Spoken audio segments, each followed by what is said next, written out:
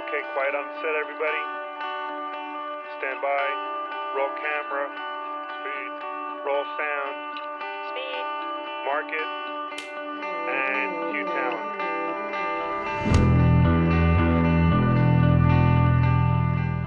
Hello, and welcome to another episode of This Week in Production. I am your host, Art Aldrich, and joining me today, I have Lou Leta from DV&C. I have John Sheeren from Houston, Texas. And for the first time on This Week in Production, we have a caller on the phone. We have Chip Maynard from Rhode Island. Chip, welcome to This Week in Production. Thank you, Art. It's good to be here. The audience has heard Lou and John before. They have not met you, so to speak. Can you give us a little info on Chip? Sure. I spent about 17 years in broadcasting at a local network affiliate.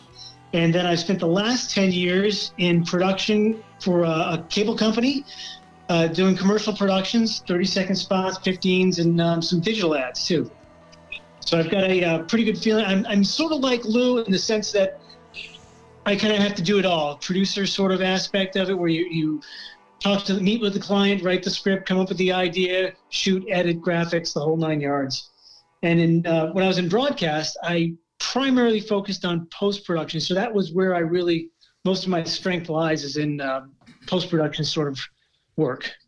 Great. Well, we're happy to have you on the podcast. The topic today, epic failures. Failures in your professional life that have in some way shaped your outcome going forward. And I know I've got a couple of stories that have happened to me along my way that have, shaped me. And I think everyone at the table will have a story, and we'll go around the horn. But I'll start off. And the first story I'll share is a story when I first got out of college. I finished at NYU, at NYU Film School.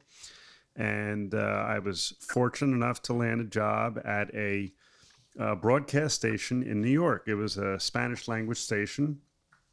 And the entire network was Spanish speaking, except for the technical staff. They were mostly Americans, gringos, as they referred to us as.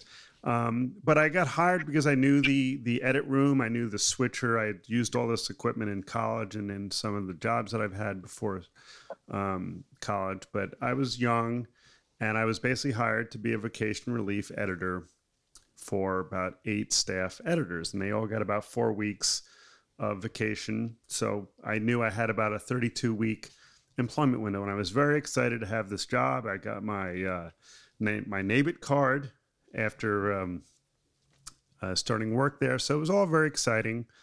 And I went through a 2-week training process where several of the editors were showing me the room and the process. And the big task that I was to be assigned was editing. They only did one newscast. They did a 6 o'clock newscast. And it's New York. It's their big market.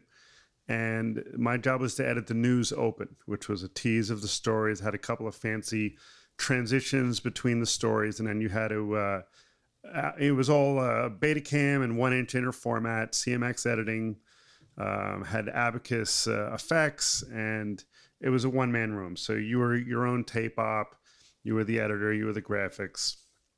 And so I went through 2 weeks of training, and everything seemed like it was going smoothly. And my first night that I was going to solo, I told the news producers, listen, come down a little earlier than normal. Let's get a jump on the news open so that we're not having any complications, due to it's my first day. He's like, yeah, great. No problem. We'll get down there about 4:30.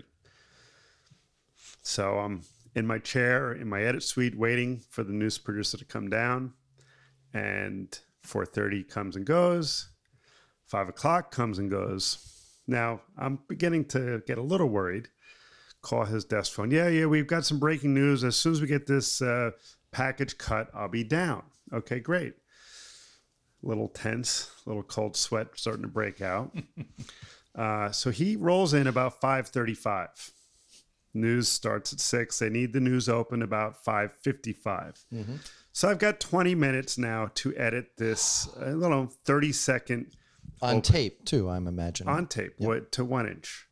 So I've got very detailed notes about what has to be routed and patched and, the process. And as soon as I start to go through my notes and set up the switcher, I realize that everything that I've been told by this one editor who was training me was wrong. Bad time to Not know. one thing was accurate. Now, the producer doesn't know what's going on other than I got the new gringo editing my news open. So I'm doing the best I can to undo everything that I've been told is the right way to do it. Now, I have the control room for the newsroom is across the hallway, not very far. And I'll never forget, Julio is the tape op. Don? No, not Don. Julio is the first name. Very fortuitous, though. But that was telling, foreboding. Yes. So Julio, I'm getting nervous just telling you this story. I can feel it. So Julio, I can see him across the hallway because it's glass doors between the two control rooms. And he's very impatient because he wants the open racked up on his 1 inch machine so he can play it back at 5:59 when they go. And they keep calling the edit suite. Where's the news open? And I'm, now I'm backtracking, figuring out how to fix the problems. And they're calling and they're getting impatient. I'm making progress, but in that 20 minutes, it's not fast enough. Time is running out. So I make the last edit. I get the news open done, and it's about 5:56. Okay. And now I have to rewind the 1 inch machine. I have to take the cassette off. I have to bring it around the corner to Julio, and Julio has to thread it and play it back. And I hear the director on the intercom, and they're counting down to getting the live shots ready, all this stuff. Where's the open? Where's the fucking open? And I'm like, it's coming. Now you have to imagine I'm in a blue button-down shirt, the only one I owned, and I have sweated completely through it. I've sweated completely through the shirt. I'm rewinding the tape. They're calling for the tape. They want to see it on the machine. They want to play it back. They want to make sure it's all good. Right. It's coming. Rewind the tape. I am running through the halls like a scene out of broadcast news. If you remember that scene. And I get the tape to Julio at like 5:58. Tick tock, tick 5:58. And I've never seen a tape op thread up a tape faster than Julio threaded this tape. Threaded it up. They got it on air on time. Now, I was curled up on the floor in a puddle of my own sweat. Drowning. Lord. But it was a learning experience because I later realized that the editor, who I will not name, was fearful that I was there to take their job. So he sabotaged. Yes, he or she sabotaged my learning for the purpose of protecting their job. And it was hard to imagine that could happen, but it did. And how old were you at this point? I was about 22 years old. Scarred for life. Scarred for life. The beginning of the jaded process. So that was my first sort of experience that, okay, not everyone in this world is here to at least, get the job done. They're not all out for the same goal. There is an I in team, then, is what you're saying. There is. And then I will tell you my second story, which is even a little more embarrassing. And this was about 2 years later. I'm doing some freelance work around the stations in the area. I've got a little more confidence, 2 years older. Little swagger. I get a call from NBC Sports. A producer that I had worked with referred me. At the last minute, they needed an editor to go down to their remote, which was in New Jersey in Belmar. They were doing a live weekend broadcast of the AVP volleyball. And I remember I was in a shore house for the summer, and I was down there, probably drunk, and hanging out with my friends, and I got the call. And I was like kind of a proud peacock, like, hey, NBC Sports called. I have to go do an NBC Sports job. Yeah. So the job was to go to the remote truck and do some editing. The match packages needed to be cut, and it was all like 1-inch Betacam in the truck, and that was all great, all fine. Everything was going well. And they came to me after my first day and said, listen, the replay operator called in sick. You know how to run a tape machine. Can you run replay? I said, well, I've never run replay. I don't know what's involved in replay. Oh, it's just, you hit play on the 1-inch machine. It's pretty straightforward. How hard can it be? I'm like, well, if you're stuck, I can certainly give it a go, but don't, put me on a major camera or something, because I don't really know what I'm doing. He's like, don't worry, we'll put you on the easiest camera. Okay, great. So I go over to the tape trailer, and these are big, NEP 46-inch trailers, and there's a tape producer behind me, and there's 4 other tape ops in the truck, and we all have a camera or two that we record. You cue it up, you play it back for the tape producer. They call the replay to the director, take this one, this one, this one. So the first 4 hours, seems like goes pretty well. Kind of have the routine down, but they haven't taken my replay. But I'm on the net, the high net. So they have a spike on my camera. And this is live coverage. This is live TV, NBC Sports. And so they tape producer sees the replay. I play it for him. He likes it. He goes, okay, I got it on Charlie. Take Charlie. Director, okay, cue Charlie and take it. And the way that you roll the 1-inch replay is you use your hand to do the slow motion. There's no controller. It's just hand, like a spin master. Hand action. True analog. Right, it's like the Thigh Master. So wipe on. I cue it up, and the director calls for it, and I roll it backwards. On live TV, I roll the replay backwards.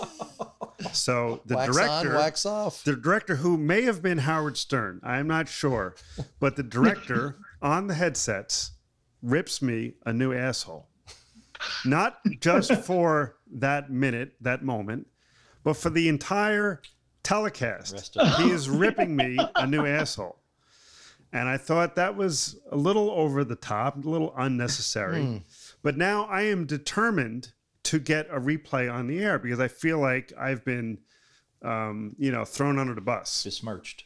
Sure. So I continue to sit in there, and I'm like a mix of emotions. Like I want to cry, I want to yell, I want to scream, I want to run out the door. What's the sweat factor at this point? Who knows? It's hot. It's summertime at Belmar, and you're in a small tape truck with 5 other guys. Yeah. So I keep queuing up. I show the producers, but they're not calling my camera at all. Not in the circle of trust. I turn around and I said, listen, I have to get a replay on the air. I have to. Otherwise, I'm going to be scarred for life. And to my credit, maybe or not, near the end of the match, they call my camera, and I replay the slow-mo in the right direction. Nice. Now, to top it all off, at the end of the broadcast, we're breaking down everything up. The director comes up to me, goes, I was just busting your balls, right? I'm like, really? Really? You threw me under the bus for 3 hours and you just busted my balls? Over every headset. Wow. Yeah. Wow. And did you ever work with that guy again? I never worked with that guy again, and I never did live sports again. I learned. So that was it for you. You said, I'm out. That was it for me. So the learning lesson there was don't do live sports. Well, I think for me, the learning lesson was don't necessarily extend yourself into an area that you're not completely comfortable in. Okay. Yeah. Well, it's funny. This actually might segue into one of my disasters, which happened early in my career in live sports. So I worked at a TV station, a startup TV station in New London, Connecticut. Very local, very new. Everyone there was young and new, but it was brand new, and we all got our opportunity. So somebody had the idea to broadcast live the oldest rivalry in the country, which was New London High School versus Fitch, which was a rival high school close by, I think in Ledyard, Connecticut. And this was a big deal for us. I mean, we brought in like specialists and had a live truck, and we're all going to, do the Thanksgiving live game. And my assignment was to do handheld. I was very good at handheld, very steady. They called me the human tripod. And I thought that was for a different reason. No. I was very solid. That was a pretty good surgeon, by the way. So the key shot was usually in high school sports is they have the banner with the logo of, or the school, whatever it was, a Wildcat or a Falcon or whatever it was. Field mouse. And, across the big banner, and the team was going to come running out and crash through it. And my assignment was to be on my knee, low angle, right, with the team coming at me. And now, mind you, we were not wireless. This is a bad dream I had once. And this was circa, I would say, November 1986, right? So 33 years ago. And so I had a cable puller. Right. So we had, long triax cable, and I won't say who it was, but so his assignment was to, be tethered to me and make sure that, wherever I went, he came with me and protected me and nobody tripped on cables. So we're all ready to go. They had the wide shot, standby, camera one, whatever I was. Here they come. And I get the shot. And right as the team comes through the paper to split it, the cable puller panicked and ran the opposite direction with me tethered. And next thing you know, I am upside down on the ground, and all the director knows is this camera is useless, and now live we're on the air with my shot. And he's like, camera one, get up. Camera one, what are you doing? What is going on? This sounds a lot like my wedding day. And now, mind you, my headsets have sort of been half torn off, and I'm like looking over at the guy incredulously, like what's happened? It's like we're live. We got to deal with this, and he's panicked. And in fact, later I watched the replay again, the wide shot. You could see the whole pandemonium, and it was just the worst feeling in my stomach. So everything ended up going fine, but much like you, Art, they busted my balls for the next 3 hours. They actually named me. My name is Lou. They called me Greg Louganis. If you remember, Greg Louganis was a high diver, and they thought I took a dive. You took a dive. Yes, and I could not shake that. So, and it was written about in the local paper the next day. A valiant effort. Other than the we could look this up in the newspaper. You probably the New London Day was written. We could probably find it. Listeners, that's your homework assignment. Find the reference. It was for awful. Lou Leta. And a little side note: I always had a penchant for the ball or a play coming toward me, and there being trouble. Whether I got hit or a player almost hit me or the camera got knocked over, it just seemed like I had that magnetic field where trouble would find me, which offered you the ability to get some great shots, but you put yourself in peril. So it was pretty painful to kind of have your first live broadcast. And what was the lesson learned? The lesson learned is go wireless. Go wireless. If only they had such a thing. Yeah. I guess maybe talk about the potential of, and I know, John, you're always talking about safety and what could happen because things happen, or as we like to say, shit happens, which they did actually give me a bumper sticker later that year and said shit happens. That was the theme of my wedding.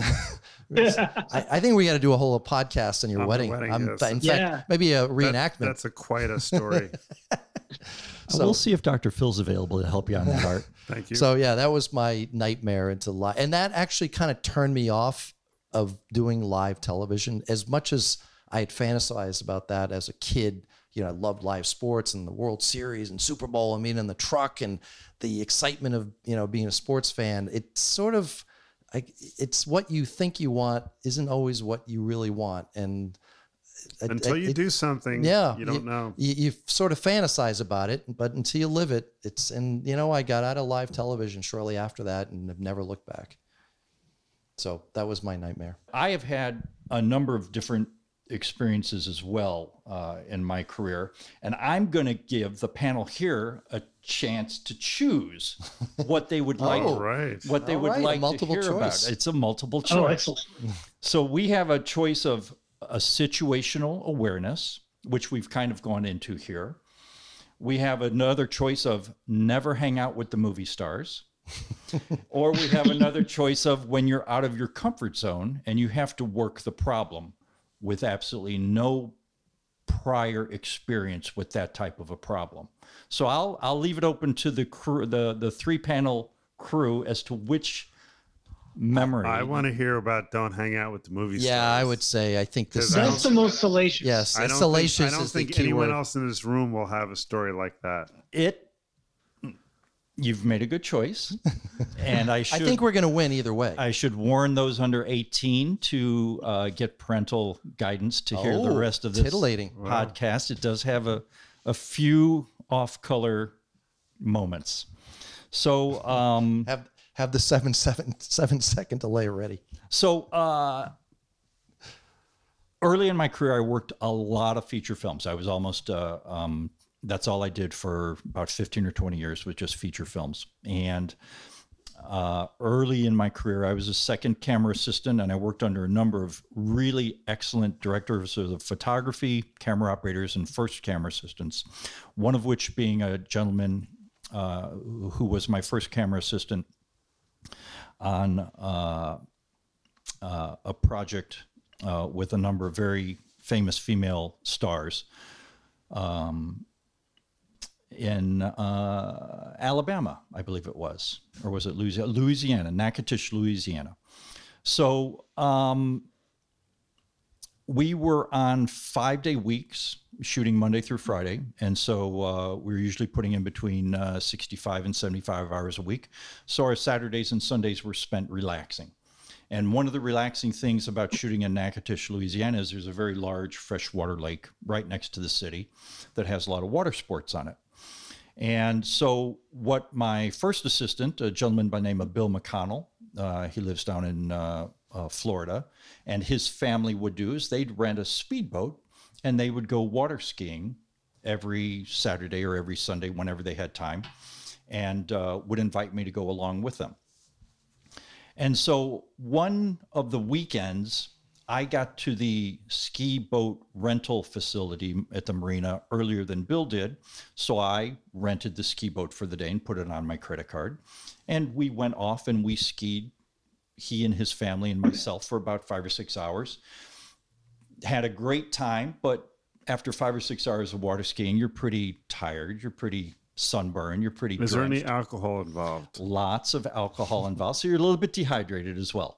What is the alcohol du jour back then? I think it was just beer. Bud? Whatever the local beer was. We were pretty pedestrian back then. This sounds like an episode of the Ozarks. It does. It's getting there. It's getting Or there. the poppy seeds. So the name of the project was Steel Magnolias, and we had a number of very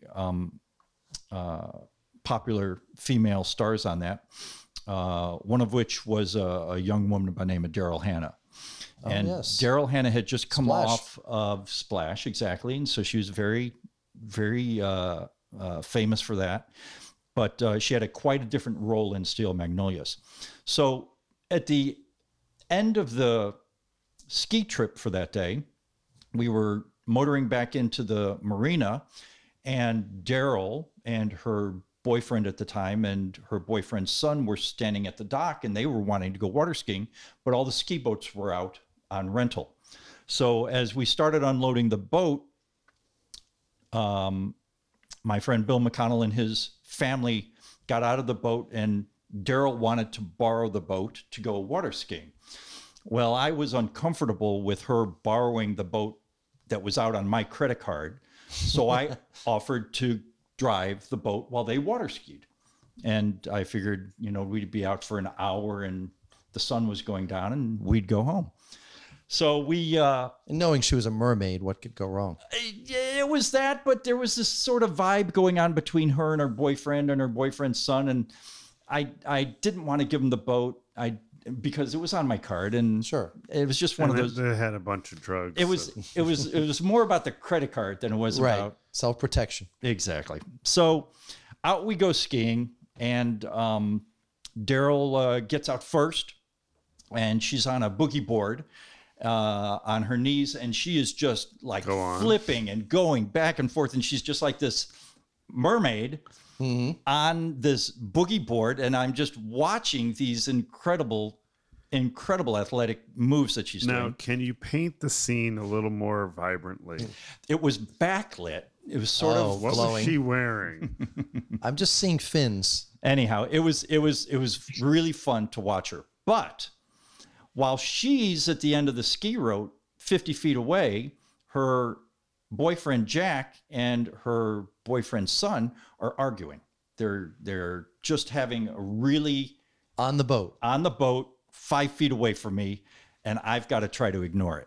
Are they arguing about who's going next? Well, they are, because the young man hasn't been water skiing before, and his father really wants him to try water skiing, and the young boy doesn't want to do it. Oh, okay. So Daryl gets done skiing.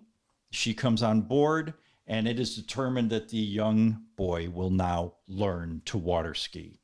Well, not we've all, but most of us, a lot of us, have learned to water ski, and it's a very difficult process if you've never done it before. It takes patience from the participants involved, and there was none of that this day. Especially at this hour after how many beers? Well, I don't know if they had been drinking, and by this point, it had all worn off. So I was just sunburnt and dehydrated, and all I wanted to do was park the boat. But I had this group of people on the boat. So basically, like a beginner, the son goes out with 2 skis, and he tries to get up, and he goes down. He tries to get up, he goes down. He tries to get up, goes down. And all the while, his father's standing at the back of the boat yelling at him because he's ruining the day. And if he doesn't get on the skis, he's a failure. And things are just escalating and escalating. This sounds a lot like my wedding night. And all I want to do is just park the boat and go home. So at a certain point, the young boy comes back on board, and I say, like, hey, can I go out for a while? And so Jack takes over the control of the boat. I go out skiing. I'm on 2 skis, thank God. I really hadn't learned to slalom by then, but I was able to get up and take off. So once I started skiing, they kind of forgot about me, because now 3 of them are arguing amongst themselves on the boat and just driving up and down this lake. And I'm hung out to dry on the back of this boat for like a half an hour. I'm out there skiing, and I'm getting so tired. I mean, it's the end of now. You could just let go of the rope. Well, yeah, but I didn't think they'd come back to get me. So like 20 or 30 minutes into this marathon ski, my legs just give out. And so I sit down on the skis, and I find that I can tolerate it by just putting my knees together and physically sitting down on the back of the 2 skis. But what I didn't know is that since I'm not wearing a Speedo or a tight-fitting bathing suit, and we're traveling at 35 miles an hour, I am getting a freshwater enema. There's that word again. No idea about it. So this is where the kids should leave the room. And so after about 5 minutes of sitting on my skis, I go to stand up again, and oh my God, I just get these cramps in my abdomen. And I have no idea. I figure holy mackerel. My first thought is I'm dehydrated. So I can't hold on to the rope. I let go of the rope, and I slowly lose my speed, and I just slowly sink down into the water. It's a very controlled letting go of the rope and a sinking down. I didn't wipe out or anything like that. So I have my life vest on. So I'm just floating there, and they just keep going straight, like I'm still behind the boat. And I'm thinking, oh man, this is crazy. And about that time, I start to do my impression of a Saturn V booster rocket.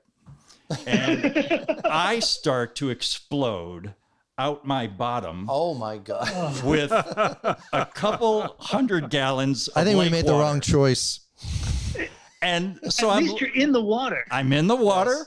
Everything's happening below the waterline, but I'm looking down, and you can see the difference of color between the lake water and what I am in. So the brown tide. So I start trying to swim away from this, and they see finally that I'm down, so they start circling around. I'm thinking, oh no, here they come. Carol Hanna's going to see the Brown Town. I got to get away from this. So I'm swimming and I'm backpedaling, but I've got these two skis stuck to my feet and I can't make a lot of movement.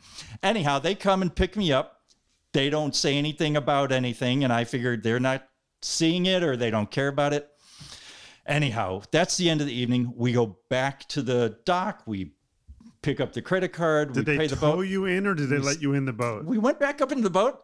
We all played like nothing had happened, and I don't think they knew anything had happened. Very good. So well played. The next day, Monday, I come to set. And so I'm walking to set, and as I walk through all the people going on to set, I can feel eyes coming to me. All the crew is looking at me as I'm walking on the set, and I'm thinking, oh, they all know. They're on to me. What happened? How old are you at this point in your life? Probably 24, 25, somewhere in there. So I'm thinking, and no one's saying anything to me. So I get up onto the camera truck. I go start working on the camera truck. And my friend Bill McConnell's already there. And he comes up to me and goes, so, heard about yesterday. How was it? I'm like, what did you hear? He goes, heard you went skiing with Daryl and Jack. And I went, yeah. He goes, so what's Jackson Brown really like? And I went, Jackson Brown? Oh, you didn't know? Jackson Brown? He goes, yeah, that's Daryl's boyfriend. I said, well, I can't really say what I said, but sure you can. I was really taken aback because I had no idea that Jack was Jackson Brown. I was going to say, but I didn't. I thought you were trying to protect. And this was his son. And I said, Jack's an asshole. He treated his kid like dirt. And I can't believe that she hangs out with a guy like that. So anyhow, never hang out with stars because you never know where you're going to go, how it's going to be interpreted, and what price you're going to pay when it comes down. Yeah, to but it. Look at the story you get out of it. It's a great story. It's all about the stories, isn't it? And to this day, Jackson Brown denies this story completely. Well, he was running on empty. Boom, boom. Touche. Wait, I might have a sound effect. I got Moop. Oh, he does. I do. Wait. What? Do I have one more? Wah, wah, wah. All right. I am promise impressed. you that is the last time you will hear that. You come prepared. Great story. Chip, can you top that? I feel like the guy who's got to go on after Jerry Seinfeld. It better be good. No, it's not. So I was talking to Lou earlier today, and he gave me a heads up that these were going to be, production horror stories. So I'm putting them all together in my mind, but he left out the part about how they have a transformative effect on how your career goes after that. Lou has a way of leaving out a little bit of detail. Now the rest of the story. I'm Paul Harvey. I've got a few smaller stories, but they don't have so much of a payoff as far as how they transformed my life. Chip, you're creative. Make something up. Yeah, I'll make something up. But so the first one that I think is probably the best of the bunch is it was another live broadcast, but this was the Jerry Lewis Telethon. And so you know how that goes. It's the national segment has their big thing with Jerry, and then they toss to the local segments. And the local segment. By the way, the national segment was filmed at the WWR TV studios in Secaucus, where I worked. Full circle. Yes, sir. Wow. Originally, right? I used to have to edit the death roll. Oh, For no. all the people who died. That was my job as the rookie editor. But go ahead, Chip. That's your story. Oh, jeez. So by the time I was doing this had to be the late 90s or early 2000s. It had to be early 2000s. And so they were in Vegas when they were doing this. Not that it matters. But so when they would go to the local segment, during the national segment, they would have the bottom third of the screen would have the MDA logo and the 1-800 number to call into that thing. But when we went to the local segment, we would super over our local numbers. We had like 2 or 3 different ones that we'd cycle through. And so for whatever reason, the way we decided to do this because of equipment limitations back at the studio is we would produce our local segment at the Warwick Mall from the live truck and feed that back to the station. And then at the station, they would super over the lower third number. But the master control room didn't really have any way of chroma keying a lower third through a Chiron or anything. So we pre-produced on an M2 tape a Luma key sort of thing with the MDA logo and the Super black. things. Right, over super black, exactly. Super black. That was the Super best thing I black. ever learned. Oh, what is that? Zero IRE? Zero IRE That's black. Zero IRE, right, Oh, right. boy, So that's we old school. we made that over super black. And now this is at a time when, we're on M2 tapes, and it's past the time when we're really buying a lot of new M2 tapes. We're getting a lot of old M2 tapes, and we're recycling them as we don't really have to use a lot of things. And this kind of a thing was I guess whoever was putting this together figured this isn't a big deal. I'll just pick up this tape, we'll throw it in, we'll start at the beginning, record, and let it go for however long, and then I'll go out and fix it and switch the tapes. And for the record, for those of you who don't know M2 had a huge problem with tape dropouts. Big time. And even when the tape was one pass first used, it had problems. So the minute you use it a second time, Yeah. Little white flecks. almost like using a piece of toilet tissue to I knew you dam were up going there. the flood. So that's being keyed over in master control. So we're in the truck inside the mall doing our local thing. They're up in the phone banks. The anchors are walking around doing their thing, and the number's keyed over. So in our control room, we see what we're putting out, but we have a little on-air monitor so we can see when Jerry tosses to us and stuff. And so we're going along. Everything's going fine. We get about partway through the segment, and all of a sudden, the entire screen is covered. Our cutaway goes away, but the audio is still there, and we just see our general manager, full frame, flapping his lips because you can't hear any audio. You just see his lips moving. We're thinking, where is this coming from? And I'm punching all the buttons on the switch saying, I haven't done anything. This is it. I don't know what's going on. And it took about at least 30 seconds, but it felt like 30 minutes to figure out that this must be further down the chain. And it was because that M2 tape hadn't been bulk erased before No that was done. degaussing. They got to the end of the graphic crawl, and whatever was on it came up, and that happened to be a full frame speech from our GM. Do you realize how much worse that actually could have been? Yeah. And by the way, that was the employee sexual harassment discussion. You're right. We're going to help you out here, Chip. Go ahead. So the GM was kind of upset because he didn't know why he was on. That was actually supposed to be a piece that was going to be delivered later, and like his wrap up of the thing, like, we're so happy to help the MDA and good luck and all that stuff at the end of the last local telethon cut-in we would have produced. And so that came up a little early without audio, and it was very embarrassing. And so we finally got out of that. I think we just ended up going back to national right around then. So we eventually figured out what it was, but there was really no lesson to be learned from that other than bulk the tape. Bulk the tape, no matter what you can afford. Do we need to bulk. do a little side note on what bulking a tape is? Do we? Nah, let's just leave it out. All right, there. we'll leave it at that. Look Yeah. it up on All right. Wikipedia. Yeah. Keyword degauss. Yeah. So I guess that's the only lesson from that. But then a more recent disaster was I was out filming with a drone, and we were doing sort of just an overhead shot of a local business establishment. And everything was going great. And I don't know if, Art, you're familiar with ever using those intelligent flight modes. Yes.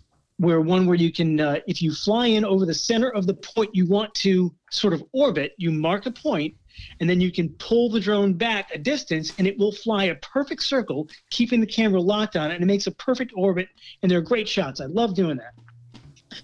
And it was going great. I made a whole orbit around this building one time, and I wanted to get a little further back. And I pulled it back, and I started doing the orbit, and it's going along fine. And I look up, and I'm seeing some trees, and I'm thinking, nope, I'm above those trees. It's going to be fine. Everything's going to be great. And sure enough, it wasn't, and it flew directly into the trees. It was almost in slow motion. I saw it happening. And I just heard the sound from the zee of the drone to of a weed whacker being the drone taking the leaves out of the tree. Complementary pruning. Yeah, and it just kind of just nested itself right in there. So I refuse to say I crashed the drone. I just sort of nested it gently in the tree. And how long did it take you to get out of there?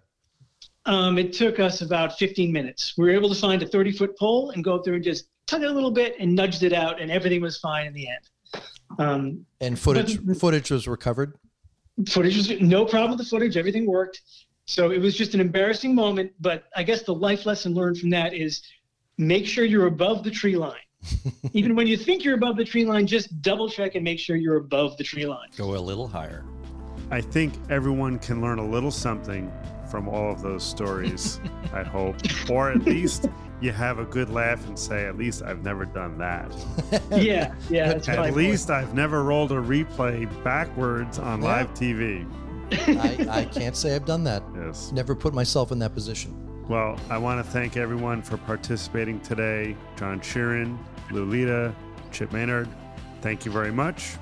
Thank you. We'll see you next time on This Week in Production. That was a lot of fun. It would be even better if you could add something to the conversation. Drop me an email at thisweekinproduction@gmail.com. Or even better, call our new TWIP voicemail box and leave us a message. 601-564-TWIP. That's 601-564-8947.